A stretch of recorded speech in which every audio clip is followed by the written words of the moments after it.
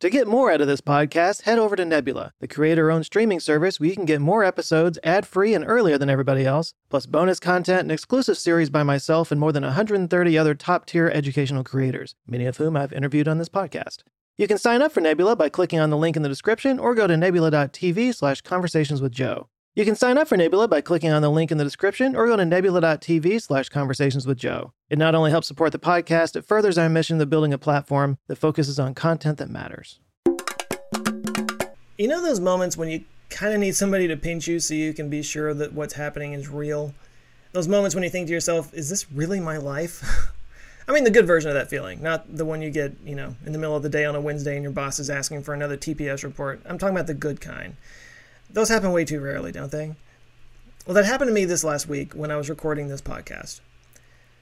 I was in the middle of recording the interview that you're about to hear, and I'm still pretty unconfident in my interviewing skills. It's still a very new thing to me, and it's a bit of an art. You need to let it be organic. You need to let it flow like a conversation, but you also have a limited amount of time, but you want to make sure and cover certain topics, but you need to listen and react, and you're always looking ahead to, what you need to ask next. It's a challenge for anybody, but especially a challenge for a guy like me who spends most of his time talking to a camera in an empty room. So I'm in the middle of keeping all these spinning plates going, and it hits me that the person I'm talking to, and even crazier who's talking back to me, is Peter Beck. Now, maybe that name doesn't ring a bell for you, but if you follow my channel, it should. Peter Beck is a co-founder and CEO of Rocket Lab. It's a private space launch company based out of New Zealand, and it's the only private company outside of SpaceX that's put a satellite in orbit. Blue Origin hasn't even reached orbit yet, but these guys have.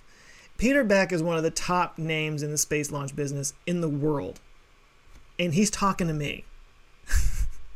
Like, seriously, whose life did I just step into here? So today I'm releasing a video about Rocket Lab on the YouTube channel, and Peter and his team were incredibly helpful. They shared videos and images with me and obviously recorded this interview with me, and I really want to thank them for their help.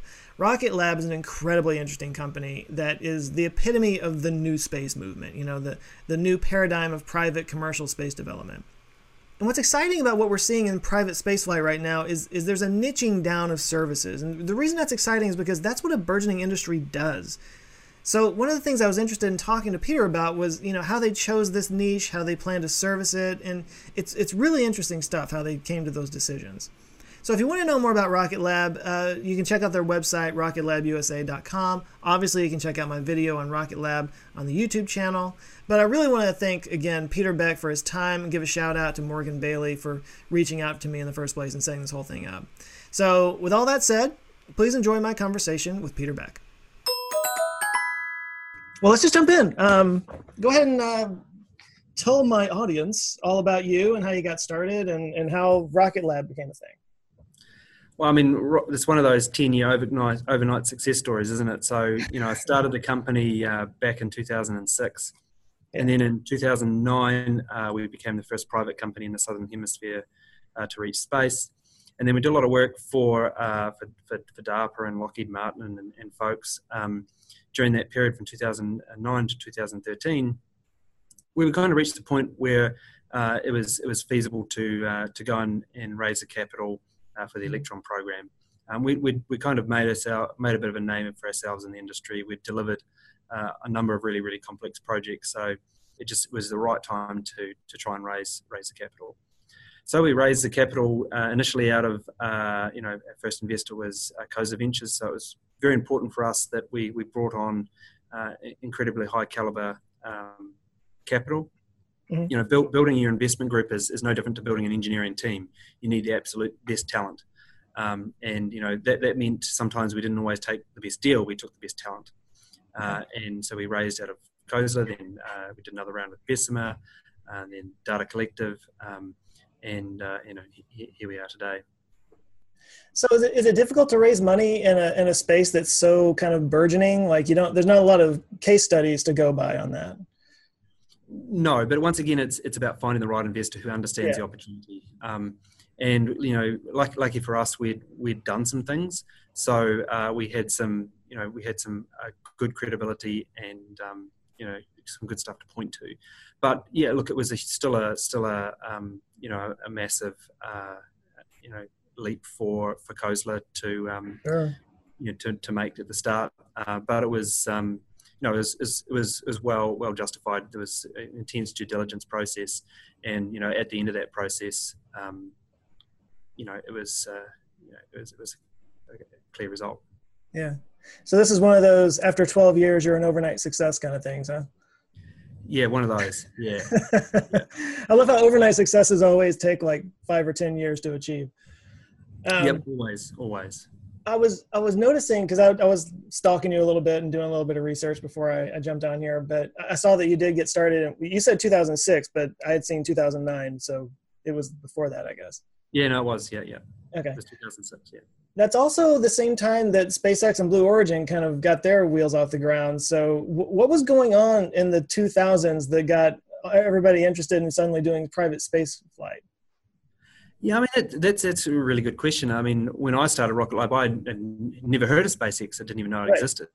There's always kind of those companies that were kicking around in the Mojave Desert, doing cool stuff. And I went and visited a lot of those, and that's sort of one of the reasons I had the inspiration to start Rocket Lab, is what was happening in the Mojave Desert wasn't totally dissimilar to what was happening in my garage at some point.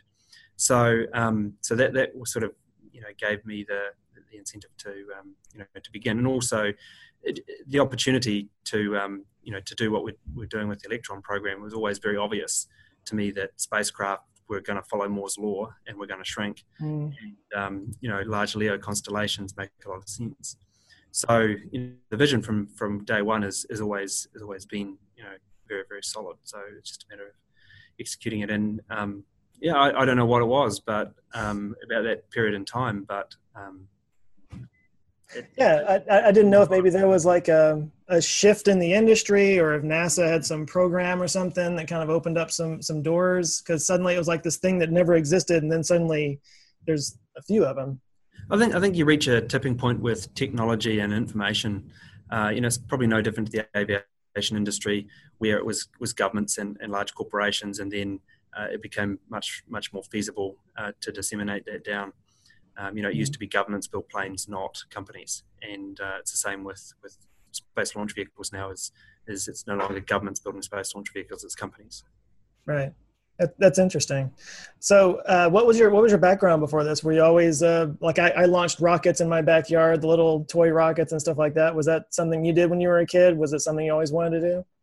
Yeah, I mean, for me, it's always been about the rocket for as far back as I can remember. Yeah. And I remember going outside with my father when, I don't know how young I was, but obviously very young, looking up at the stars, and him explaining to me that the first shooting star that I saw that was something that was made by humans. And I remember my question to him was, well, are all these other stars in the sky as humans, created by humans as well? And he's like, no, those are suns and they have planets. And I'm like, so there's planets out there, do they have humans on them?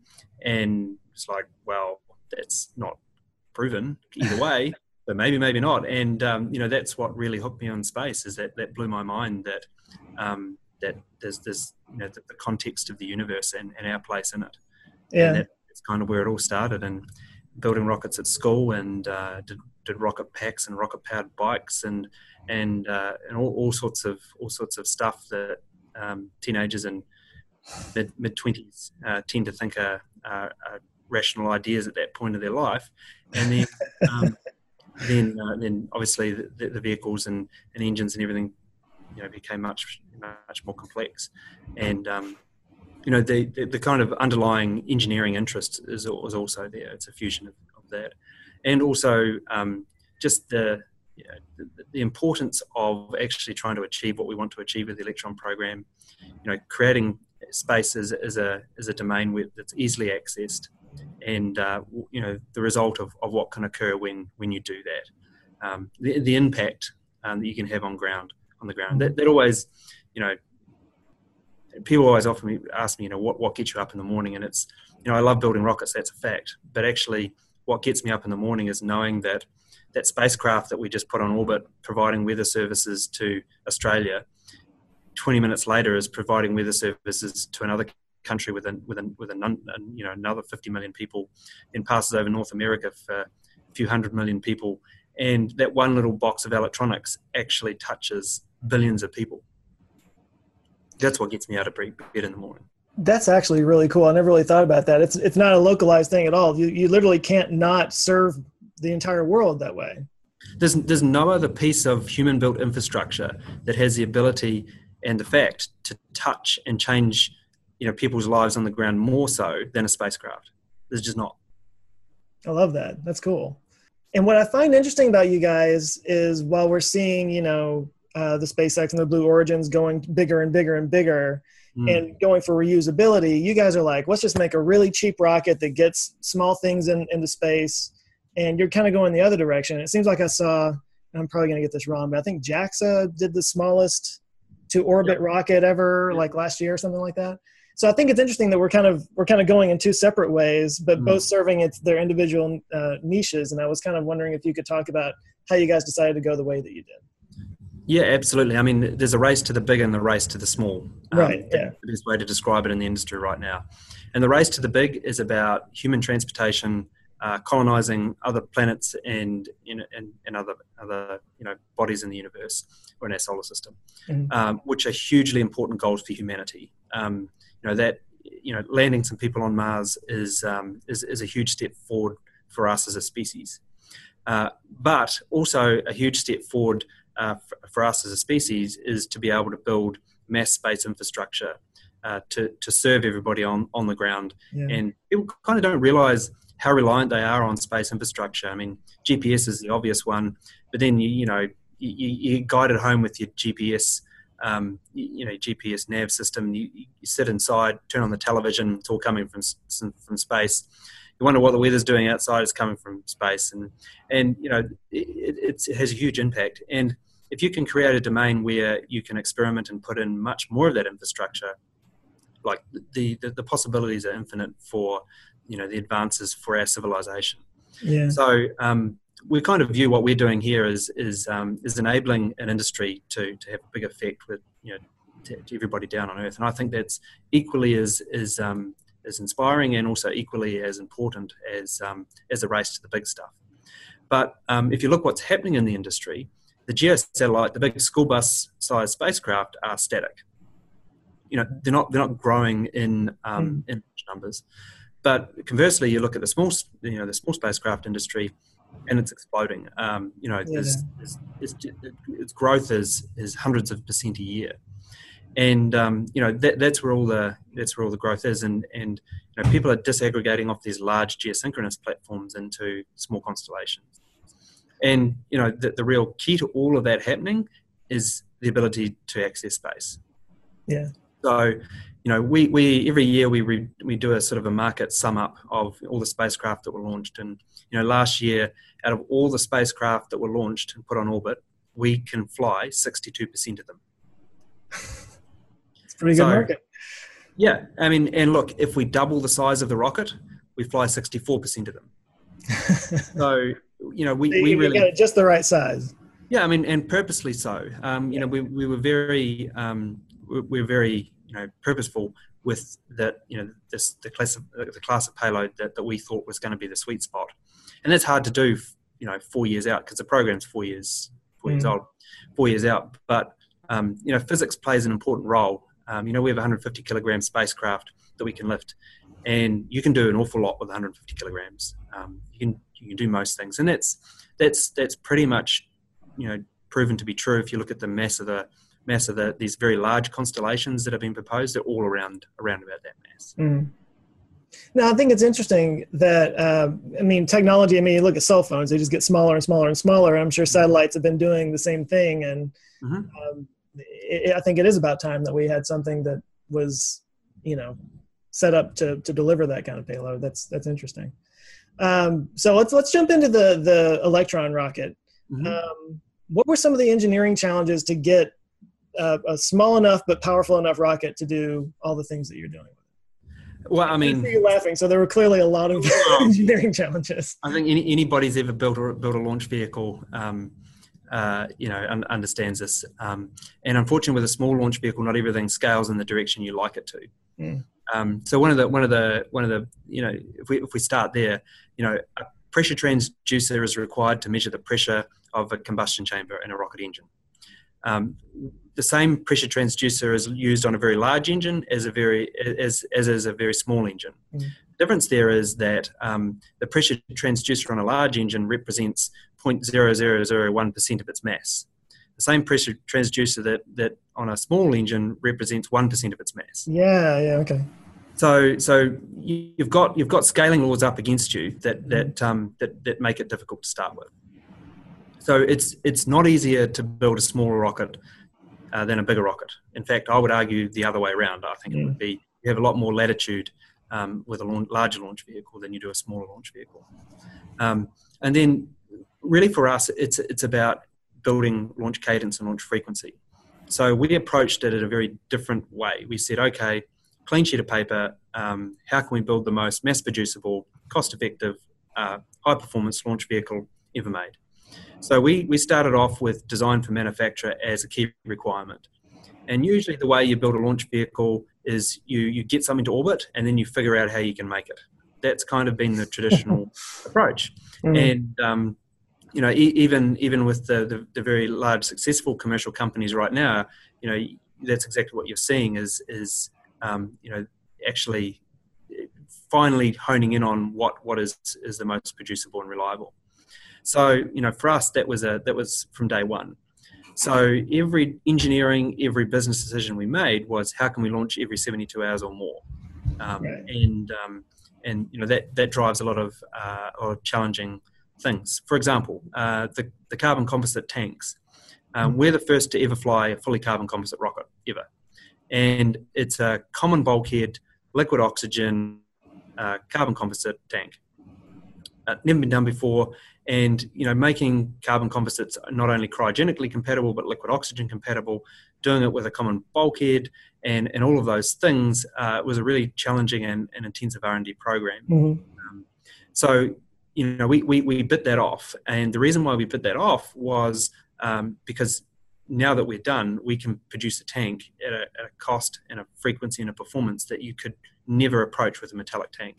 Yeah. Think of a metallic tank. You start off with sheets of aluminum, then you roll them, you friction stir weld them, you have to paint them, stress relieve them, and all of those processes. We have a giant mandrel where we just make a tank.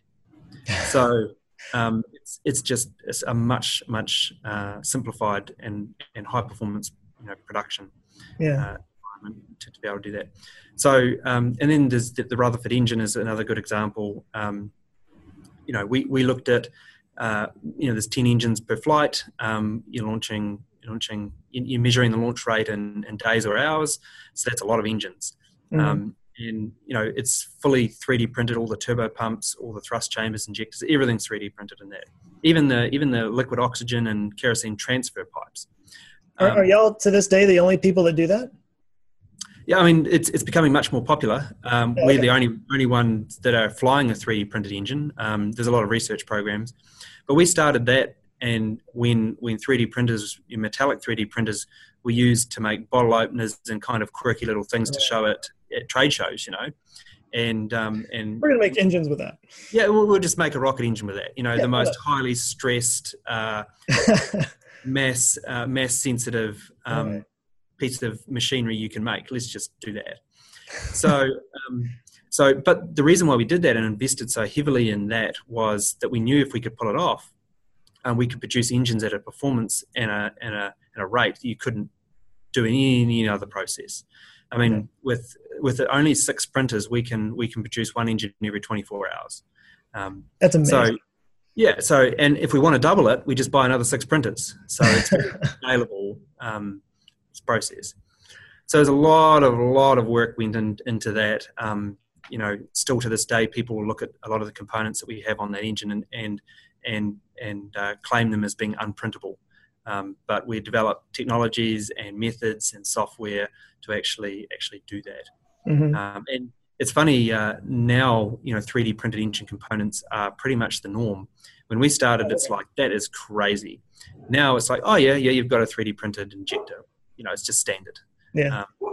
So Well, I didn't that know. was a I didn't know if you guys were I knew you were the first ones, but I didn't know if you were still the only ones doing that. But I guess it sounds like there's other people doing that too now. Oh, everybody does it now. Oh, Yeah, no, okay. everybody is printing components. Nobody's,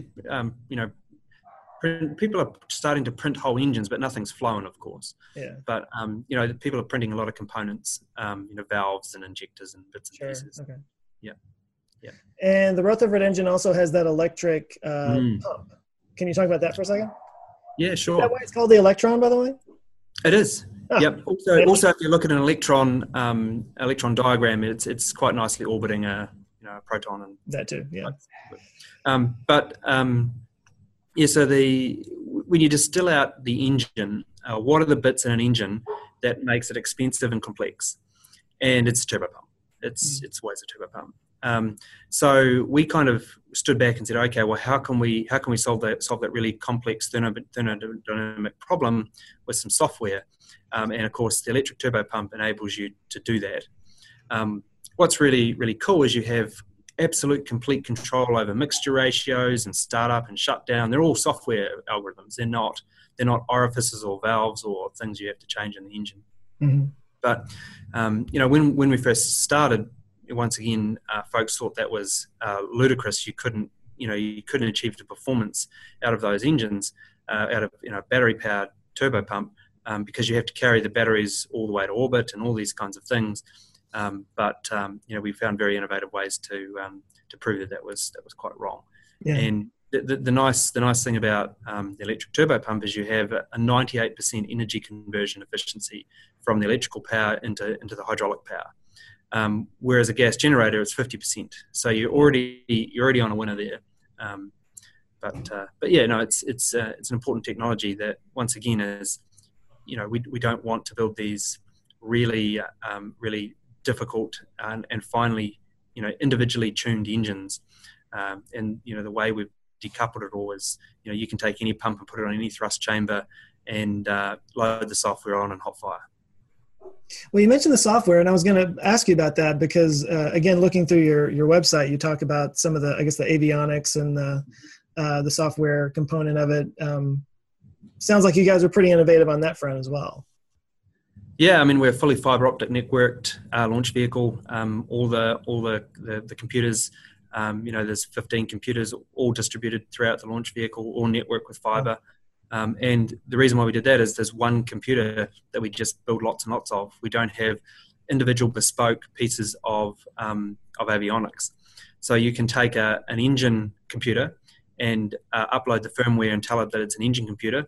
Then you can take another computer that does all the separation events and all the pressurization events, and it's exactly the same computer, and just load the firmware on and say, well, actually, you're not an engine computer, you're a stage set computer. And what that means is that we're just building lots of the same thing, which is really critical when you're trying to do manufacturing well. We don't have all these different bespoke pieces of electronic equipment. Now we're ordering trays of FPGAs and trays of components and large numbers of circuit boards because it's just duplicated throughout the whole vehicle. Yeah, and all that is to make it so that you can launch within a 72-hour turnaround time, right? Yep. I mean, it's all about gaining frequency to the domain. So it's all about launch frequency and being able to actually put stuff on orbit in a high cadence. So you got the 72-hour turnaround goal, and then you have the $5 million price tag. How far away from that are you right now with the price tag? Well, I mean, the standard mission is actually 5.7, yep. And look, we're holding to that, and that is that's a very basic kind of CubeSat mission where it's shovel and shoot. And as the missions get more complex and there's a lot more mission analysis required, then that price price goes up a little bit. But no, we've been able to hold to our obligations there, and the market has received it extremely well. Well, and this may have changed from the last article that I read, but it said that you had 30 clients already lined up. Is it more than that now? Oh yeah, it's very old. I mean, this year we're trying to get to a 1 a month launch cadence, and this year there is just no space left. We've had to try and build more rockets this year, to accommodate what we've got, and then next year we're trying to go to 1 every 2 weeks is the goal. Wow. and there's some space in that 19 manifest, but there's not heaps of it. So you'll see a number of announcements in the coming weeks of various launch customers that are coming on board. But there's within this industry, there's a lot of people trying to do this, and industry's just been really, really waiting for somebody to bring the service to fruition. And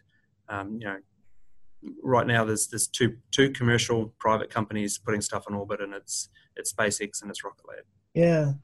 I really think that says a lot about, like you just said, that the market's just been waiting for something like this. So let me get this, make sure I'm straight here. So you did the first test, which was called It's a Test. Yep. And the second one was called Still Testing. Yep. And the third one is It's Business Time. Yep. Has that one launched yet? No, it's we'll be launching that pretty soon. That'll be rolling out to the pad again pretty shortly. Do you have a date yet? We do. You're not going to tell me? Thought I was going to get a scoop. No, yeah, no. But it was originally scheduled for like April or something, and then that's right. Yeah. We saw something weird on the ground that we wanted to check out, so we've given the team some chance to check it out, and we're ready to roll it back out shortly. Okay. Well, I want to commend you on the name It's Business Time as a Flight of the Conchords fan. I was very appreciative of that. Do you have a name for the next one after that? Are you going to name them all? It's almost like you could follow the trajectory or the path of the business by the name of the rockets as they go along. Yeah, it's something we want to have a little bit of fun with. Sure. The industry has traditionally, been government dominated, and I think it's so hard to do that. It's good to have a little bit of fun with at least something. So let's say you get to your goals of every 72 hours or being able to turn around every 72 hours. So you're saying once a month this year, maybe once every 2 weeks next year. Yep. Maybe after that, we're getting down to the every other day kind of thing. We'll just keep trying to double down as the market supports it. Yeah. And this is the role that you want to play, is just launching these small sats up there. Is there anything beyond that in the future that you have eyes for? Well, I to be honest with you, I am contemplating on getting a tattoo across my forehead that says I'm building a larger launch vehicle. Because it's probably tired of being asked that. Yeah, it's maybe I should just go get a recorder that I can put in my pocket and just play it. Yeah. Every time I answer the question.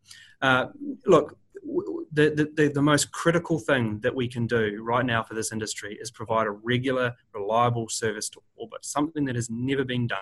Mm-hmm. And that is going to move the needle for the industry, and quite frankly for everyone down on Earth, more than anything else we can do. Mm-hmm.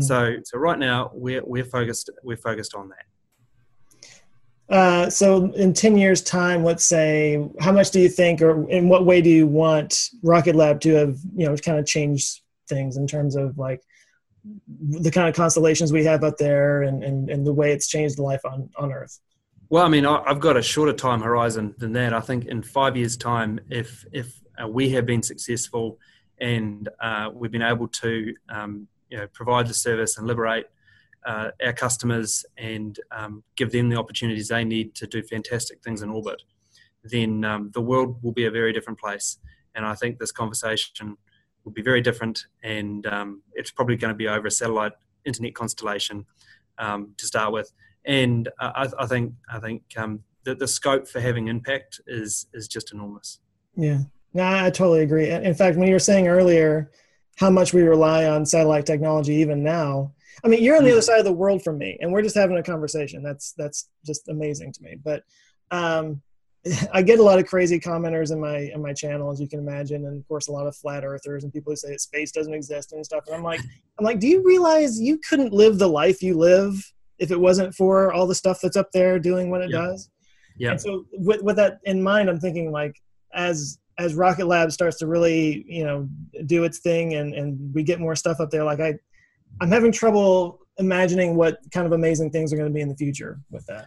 Look, and I agree. I've always said that the most incredible thing to happen in space is yet to happen, because we haven't created an environment yet where innovators can really innovate. And once you create that environment, look what happened. Just think of the internet, right? Started off basic communication, A to B, transferring some files and whatnot. Yeah. You know, and if you said back then, well, there's going to be all these things and this massive industry that's built around it, you'd probably go, that sounds a bit crazy to me. So we're in the same position with space. Is that, this is, we're about to open a domain for people to innovate and try new ideas, and I think the biggest impact that will happen for us down on Earth is yet to be thought of, and certainly yet to be flown. Yeah, I almost find a corollary in like the Apple App Store. Like they created a platform that then other people were able to kind of innovate on, and it became this whole thing. So you're kind of creating the space platform in a way that innovators can go and take and turn into things that are going to change the world. Yeah, and that's why we're so passionate about it, and why we're not building a bigger rocket, because it's just so critical that if you can create that wonderful things are going to happen. But also with that comes some responsibility that we've kind of taken a leading role on as well. And if you're going to place that amount of infrastructure in orbit, you need to do it sustainably. And that's where low Earth orbit is very nice. But the way that we've developed the Electron launch vehicle and our trajectories is very cognizant of that as well. For example, we put our second stage into quite a highly elliptical orbit. So, it dips right down in the atmosphere to around about 180 kilometers in perigee. And then we have a kick stage, which we separate off, which is a very small stage where we circularize the orbit and put the spacecraft where it needs to be. So what that means is what's done in the industry right now is you take your second stage, you put it into that elliptical orbit, and then you do a final circularization burn, and you end up putting your whole second stage in orbit, and then your little spacecrafts are on the top. Because you have to remember that 1 to 2% of the total rocket's mass is the spacecraft. So, you're putting a lot of stuff in orbit, and that's not cool. So, if you're going to populate space like this, you need to do it in a very responsible and sustainable way. So, the whole way the Electron is designed is that, our second stage deorbits very quickly because it's in a very low perigee orbit. So, and we don't use a second stage for doing the circularization burn. We use the kick stage, and that kick stage also has its own propulsion modules. So after we've deployed the satellites, we can have a good crack at deorbiting that as well. So we leave nothing behind other than the spacecraft, which nobody does right now. But if you are going to launch at that frequency, I couldn't see any way to do it other than that to be responsible. To prevent space debris. Yeah. I mean, for every spacecraft, there's multiple pieces of rocket in orbit. So, like I say, that's not cool. Yeah. No, I thought the kick stage was really cool. And tell me if I'm wrong on this. Was it saying that, like if you're launching multiple satellites, it can actually put them in multiple different orbits because they can kind of like just shoot up to the next one? Yep. That's really cool. Yep. I mean, when we see a lot of missions that we have one primary spacecraft and a few CubeSats hanging off the side, and it's great to be able to deploy the primary or deploy the CubeSats and do another burn and deploy the primary, or even just a mission that has a number of CubeSats. You can burn, deploy, so you don't have to worry about any CCAM or any recontact or anything like that, rather than just sort of spewing them out in one big mess and crossing your fingers.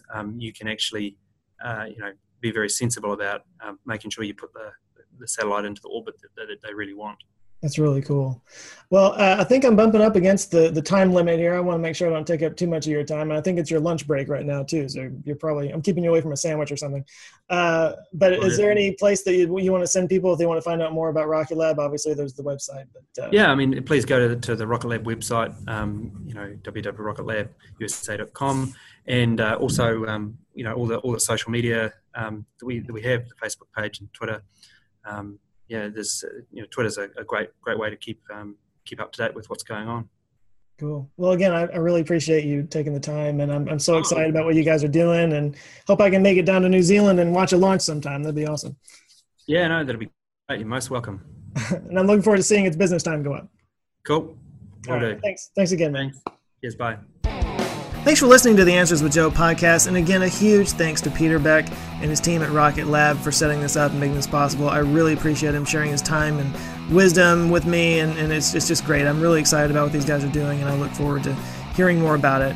If you are interested in finding out more about the Rocket Lab company and what they've got going on, again, their website is rocketlabusa.com.